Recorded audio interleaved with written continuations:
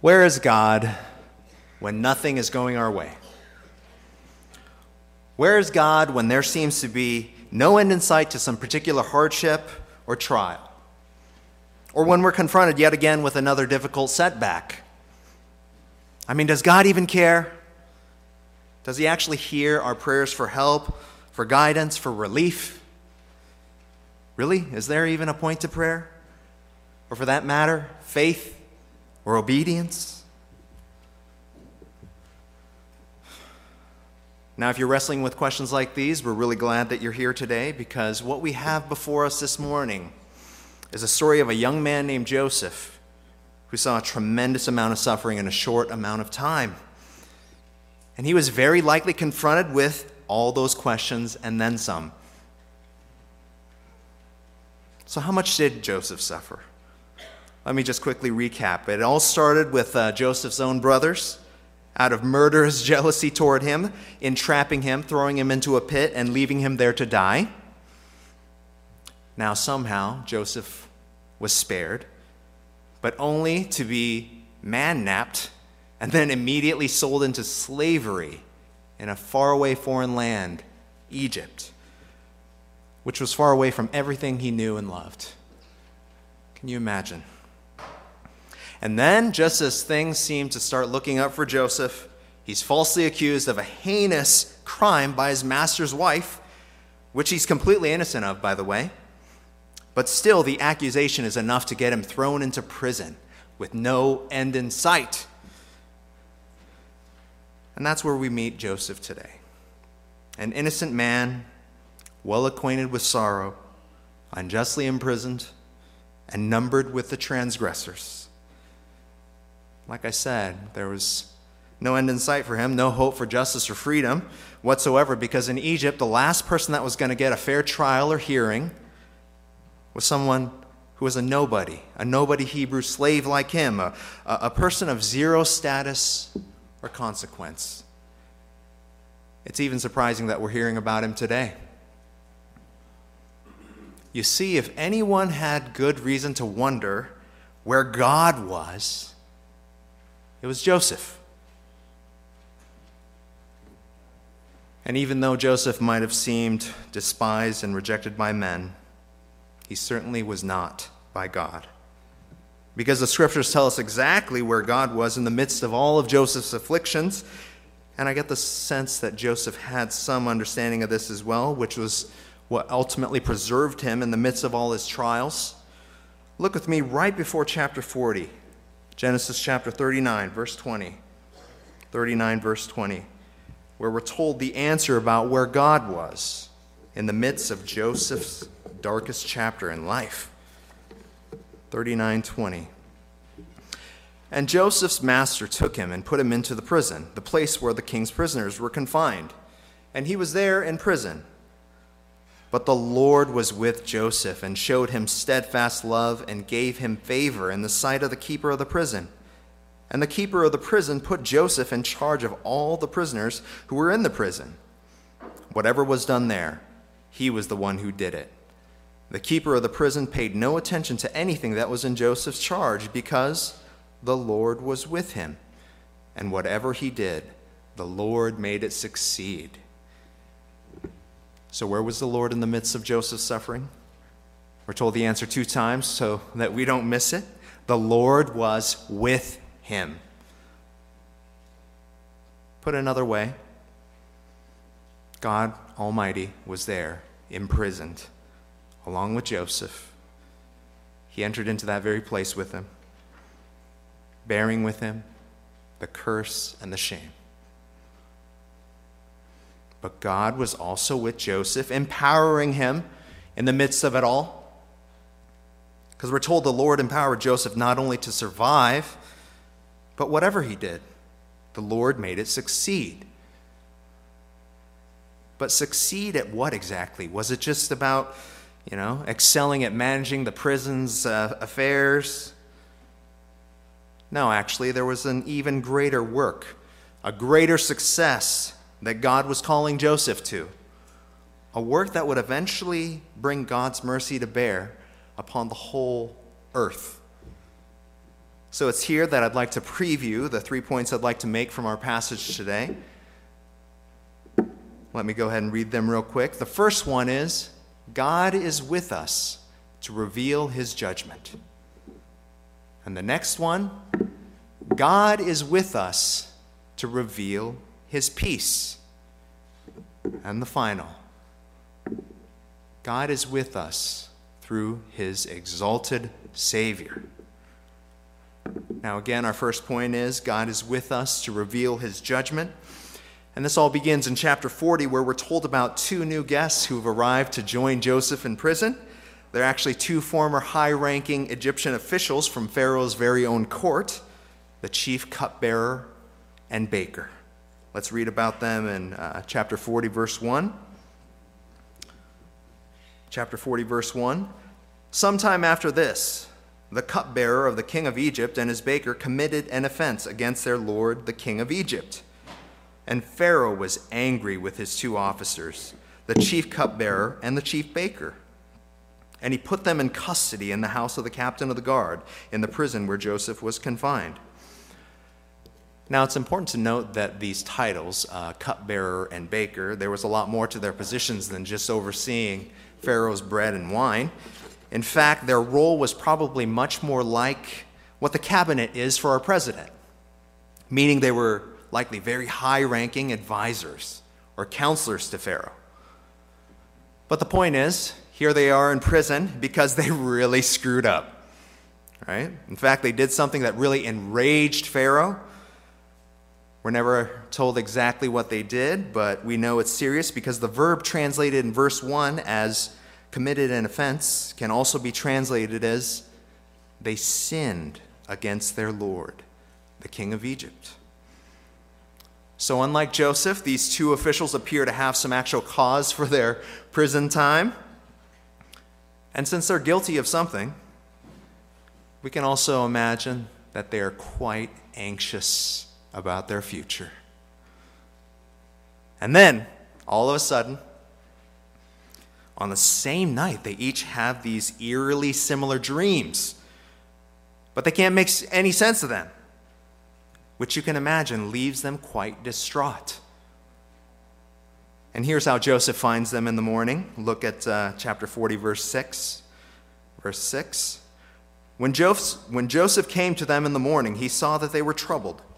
So he asked Pharaoh's officers who were with him in custody in his master's house, "Why are your faces downcast today?" They said to him, "We have had dreams, and there is no one to interpret them." And Joseph said to them, "Do not interpretations belong to God? Please tell them to me." So once again, we have two men, once high and mighty at the top of the world, now humiliated, brought low by their sin. But who happens to come along and show them some basic compassion, some sympathy? Joseph asked them this question: "Why are your faces downcast today?" Let's pause here and consider how unusual this seemingly basic, kind word actually was.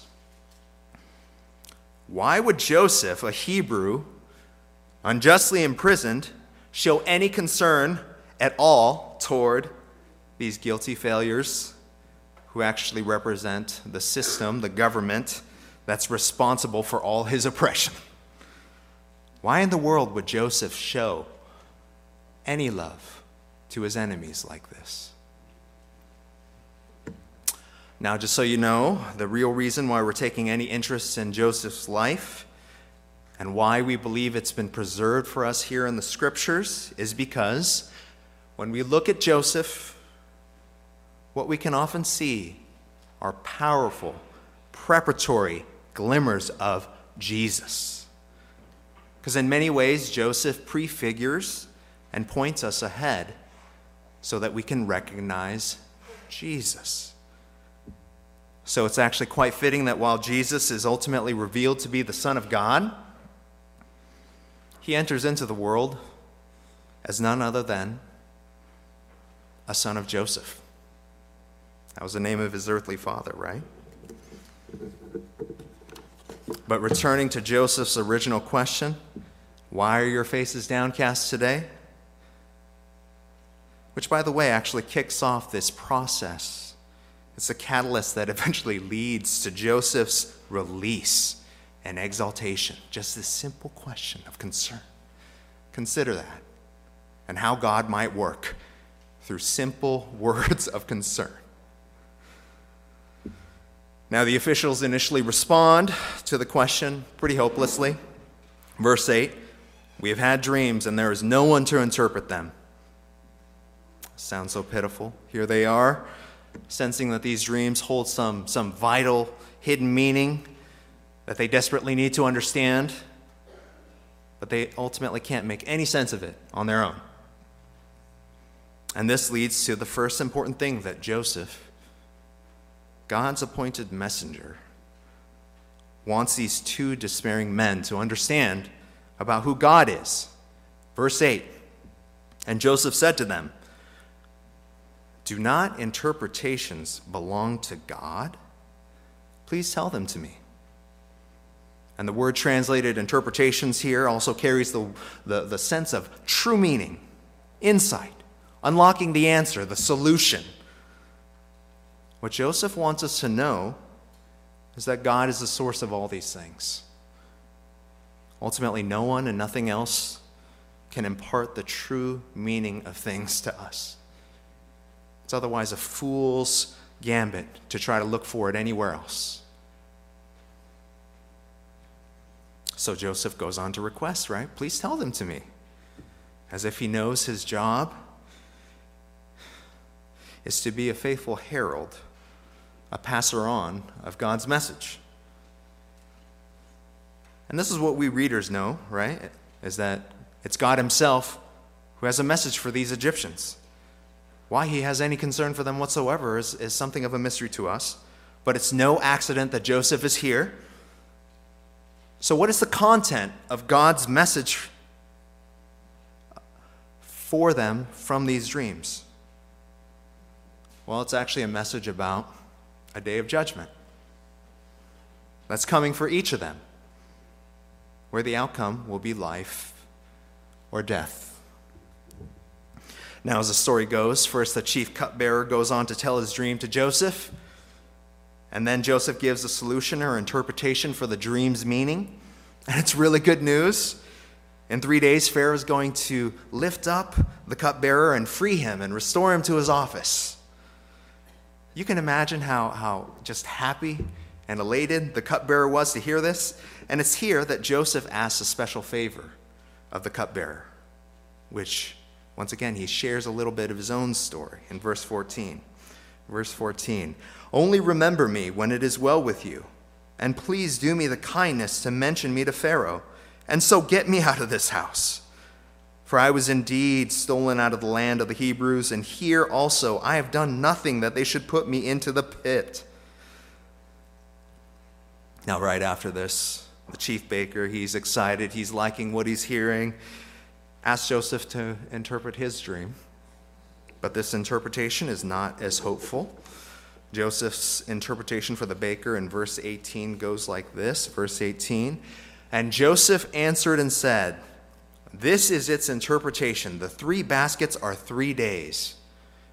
In 3 days, Pharaoh will lift up your head from you and hang you on a tree, and the birds will eat the flesh from you. So Joseph reveals that in 3 days, both sinners will have their heads lifted up before their king, and one transgressor will be restored, reconciled, as if his sins aren't being held against him, but the other will be condemned, held accountable, and then pierced, and then exposed and left to die on a tree. And everything happens just as Joseph said it would.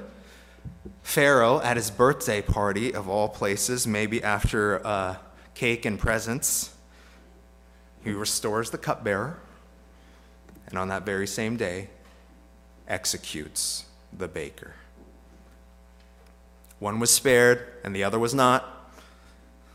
even though they seem to have both sinned against their king.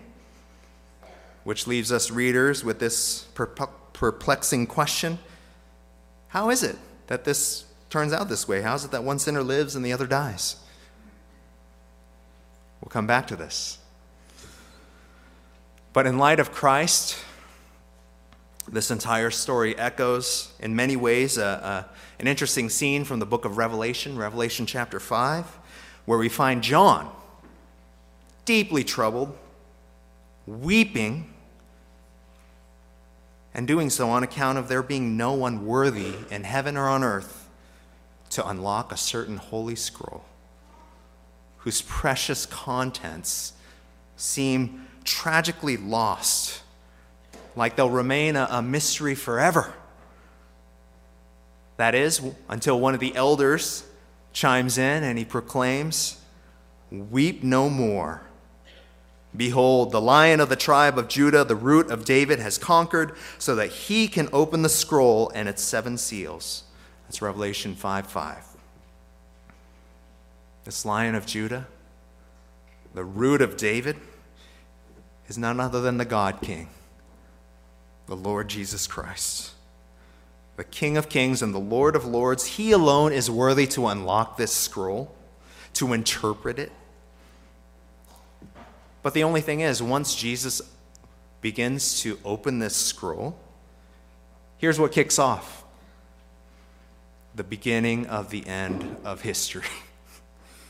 The last days where the judgment of all the living and the dead is about to soon take place. It's quite a scary scene. And Jesus will be the one to judge. Here's how the Apostle Paul puts it in Acts chapter 17, verse 30. This is how he explains it to Gentiles that are unfamiliar with the Scriptures.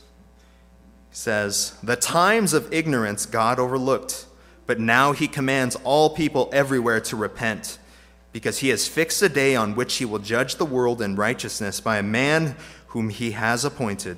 And of this he has given assurance to all, by raising him from the dead." In other words, Jesus' resurrection is God's way of telling us that the judgment day is officially coming for us all. Every single one of us today.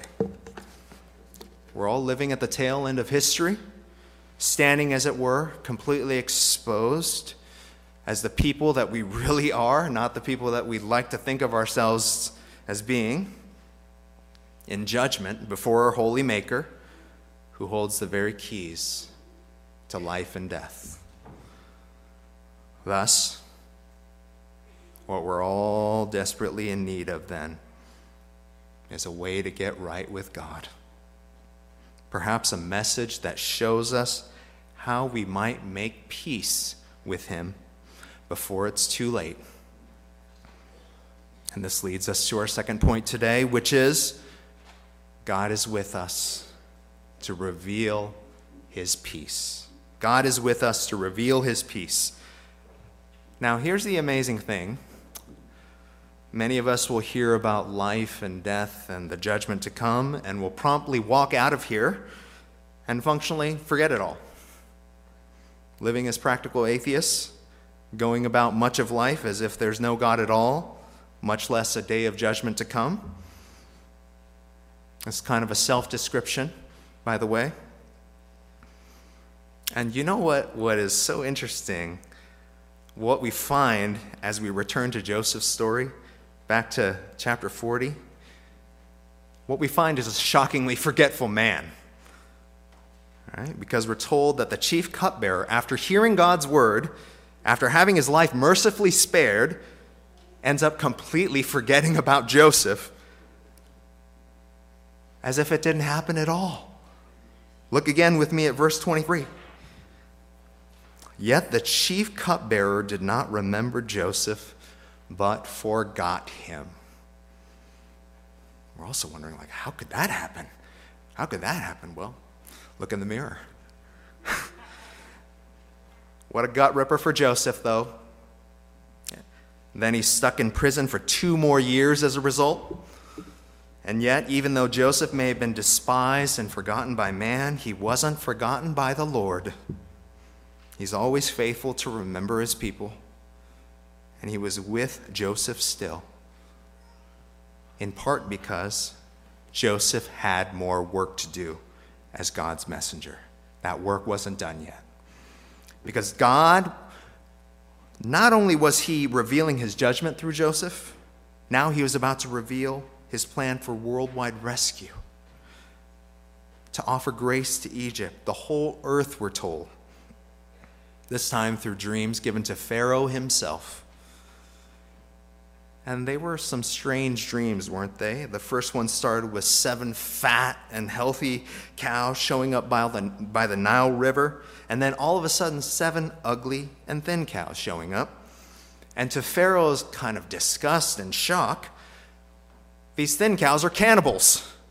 They eat up the other 7 cows. He suddenly wakes up, somehow falls back asleep.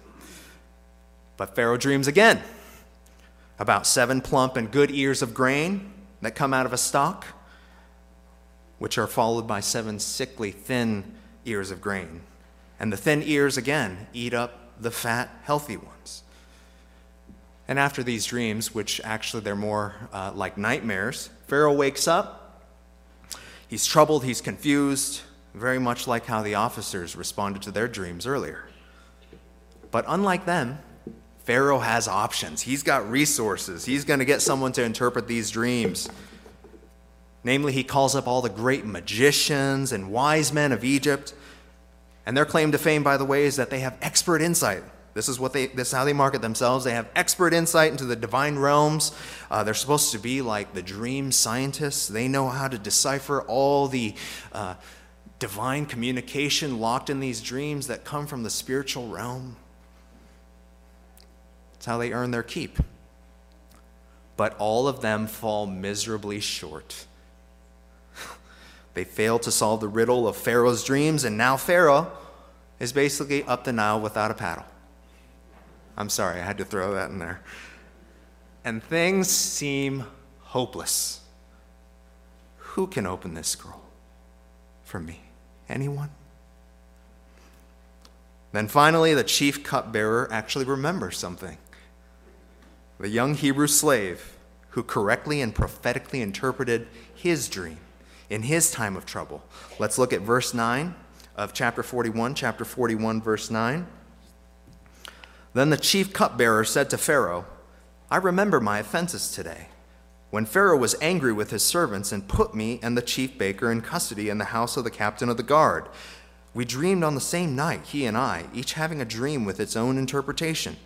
A young Hebrew was there with us, a servant of the captain of the guard.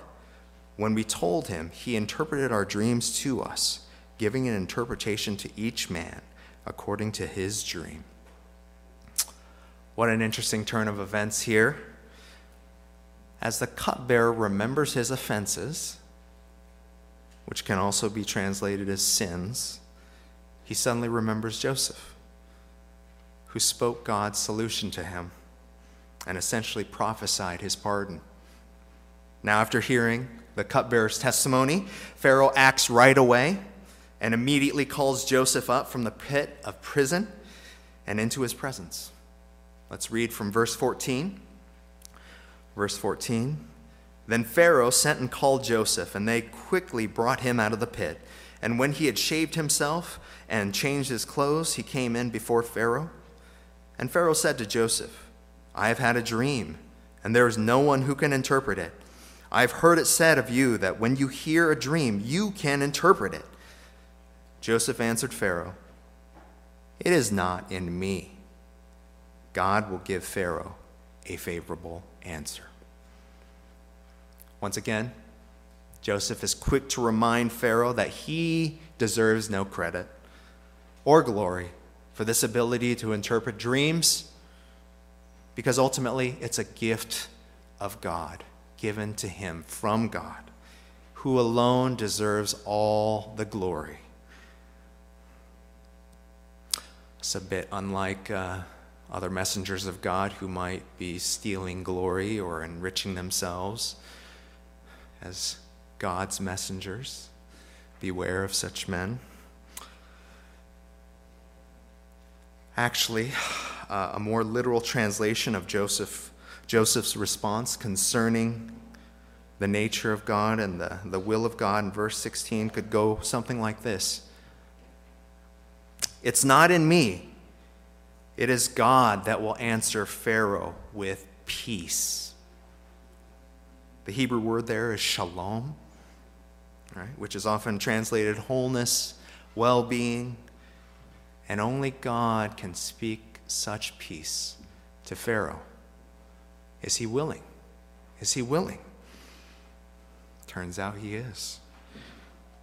Because God's peace not only gets extended to Pharaoh, but the whole earth, including, eventually, as we'll see, Joseph's own long-lost, very messed up family.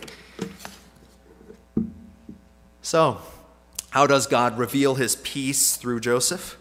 Well, once again, Pharaoh recounts to Joseph his dreams along with his own nightmarish reactions to them, and then Joseph deciphers the message, explaining that these two dreams are actually one, and that both the cows and the ears of grain represent 7 years of epic harvests that are about to be followed by 7 years of epic famine. And in all this, we get this amazing glimpse of God's powerful and sovereign hand over history and its outworking or interpretation.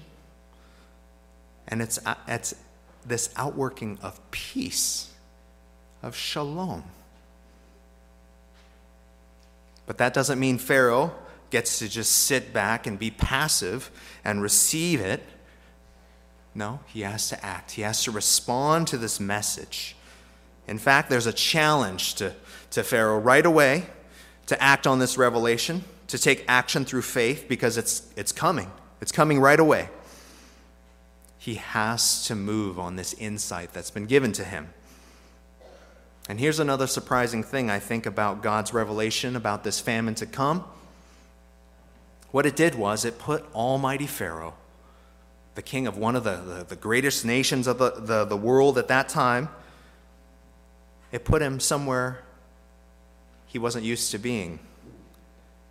He was helpless. He was humbled. No other options. Basically in the same position as the lowliest person in the world. Because if this famine is indeed coming, no one, not even kings, will be able to escape or survive 7 years without food. All right? It's literally like a cloud of death that is moving over and about to consume everything and everyone in its path. So it means Pharaoh has a decision. Who will Pharaoh trust and thus submit his affairs to? Is he going to go back to the magicians, give them, another crack at it? Or is he going to actually trust the true and living God who has sent a faithful, humble messenger? And this leads us to our third and final point, which is God is with us through his exalted Savior. God is with us through his exalted Savior. Something like a miracle actually takes place when Pharaoh believes God's message through Joseph. And this leads, to Pharaoh actually being able to see Joseph as he truly is for the first time. Recognizes that Joseph is God's humble servant, who God has been planning all along to exalt. The suffering servant that was going to be raised up from the pit. The last one that was going to all of a sudden be made first. Look with me at this just exaltation of the humble servant, Joseph, in 41 verse 39. 39. Then Pharaoh said to Joseph, "Since God has shown you all this, there is none so discerning and wise as you are. You shall be over my house, and all my people shall order themselves as you command. Only as regards the throne will I be greater than you. Do you guys remember way back in chapter 37 about the dreams that Joseph had, where his whole family, even the moon and the stars, were bowing down to him? Well, look at verse 41 of chapter 41. And Pharaoh said to Joseph, "See, I have set you over all the land of Egypt." Then Pharaoh took his signet ring from his hand and put it on Joseph's hand, and clothed him in garments of fine linen, and put a gold chain about his neck. And he made him ride in his second chariot. And they called out before him, "Bow the knee." Thus he set him over all the land of Egypt. So where was God through Joseph's journey to the pit, during the enslavement, during the temptation, the slander, and then his second journey to the pit of prison? Where was God? The Lord was with him the whole time, working all things out for good for Joseph, and not just him, not just to bless him, but the entire world. Verse 45, here's how the chapter closes. When all the land of Egypt was famished, the people cried to Pharaoh for bread. Pharaoh said to all the Egyptians, "Go to Joseph. What he says to you, do." So when the famine had spread over all the land, Joseph opened all the storehouses and sold to the Egyptians, for the famine was severe in the land of Egypt. Moreover, all the earth came to Egypt to Joseph to buy grain, because the famine was severe over all the earth. Thanks to God's spirit of wisdom and grace working in and through Joseph, all the earth would have bread to survive this famine. And I love Pharaoh's answer to the needy, famished people. Go to Joseph. What he says to you, do. So the question to us now is there anyone like Joseph that God has sent, to whom we, needy and famished people, must go? Is there anyone that's wiser than Joseph, where what he says to us we should do? Because his words are the very words of eternal life. Is there anyone else who has entered into our trouble in order to proclaim God's peace to us, reconciling us to God as well as to one another? Good news is yes. Because here's what Jesus has done, according to Ephesians chapter 2. And he came and preached peace to you who were far off, and peace to those who were near. For through him we both have access in one spirit to the Father. Divided people, alienated from God and from one another, Jesus came and proclaimed peace. And this is why it's ultimately Jesus to whom every knee will bow and every tongue confess that he is Lord. And thankfully, God is still speaking through him.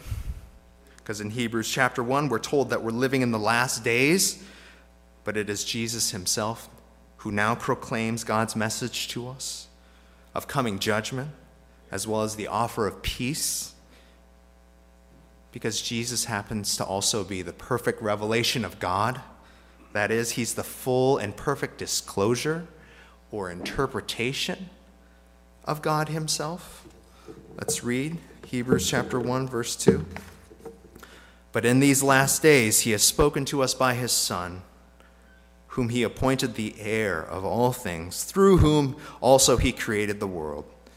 He is the radiance of the glory of God and the exact imprint of his nature, and he upholds the universe by the word of his power. After making purification for sins, he sat down at the right hand of the Majesty on high. And because Jesus has once and for all made purification for sins, this is how sinners can be reconciled Your sin need not lead to death. And that's where it always leads otherwise. But it does not need to lead to death because Jesus has died in your place. He's already paid the penalty on your behalf. He was the one that was pierced on a tree, accursed. But after making purification for sins, Jesus rose. And then he called his people together for an important task, a task that he started, which he alone has the authority and power to make succeed. All right, Matthew 28. Here's what he says. And Jesus came and said to them, all authority in heaven and on earth has been given to me. Go, therefore, and make disciples of all nations, baptizing them in the name of the Father and of the Son and of the Holy Spirit, teaching them to observe all that I have commanded you. And behold, I am with you always to the end of the age. So here's all that's left to do. Go to Jesus. What he says to you, do. All right? But there's one more thing. Before Christ Jesus headed to the cross, he hosted a meal for his disciples. And he humbled himself before them, serving them as none other than their cupbearer. Jesus would offer them a cup like no other, one that represented his very own blood, shed for them for the forgiveness of sins. And along with that cup, Jesus would also offer bread to his disciples. And just as God provided bread for the world through Joseph, here's what Jesus declared about the bread that he offers us. Jesus declares, I am the living bread that came down from heaven. If anyone eats of this bread, he will live forever. And the bread that I will give for the life of the world is my flesh. And now we're about to come to the Lord's table to remember the one who first remembered us, who has given us the unmatched high calling to be his humble heralds wherever he's put us, whether it be in the pit or in the very throne room. And let us pursue this. Let us answer this call, never forgetting the promise that he's given for this task. That in this life, whatever it may bring, behold, he is with us always to the end of the age. Amen.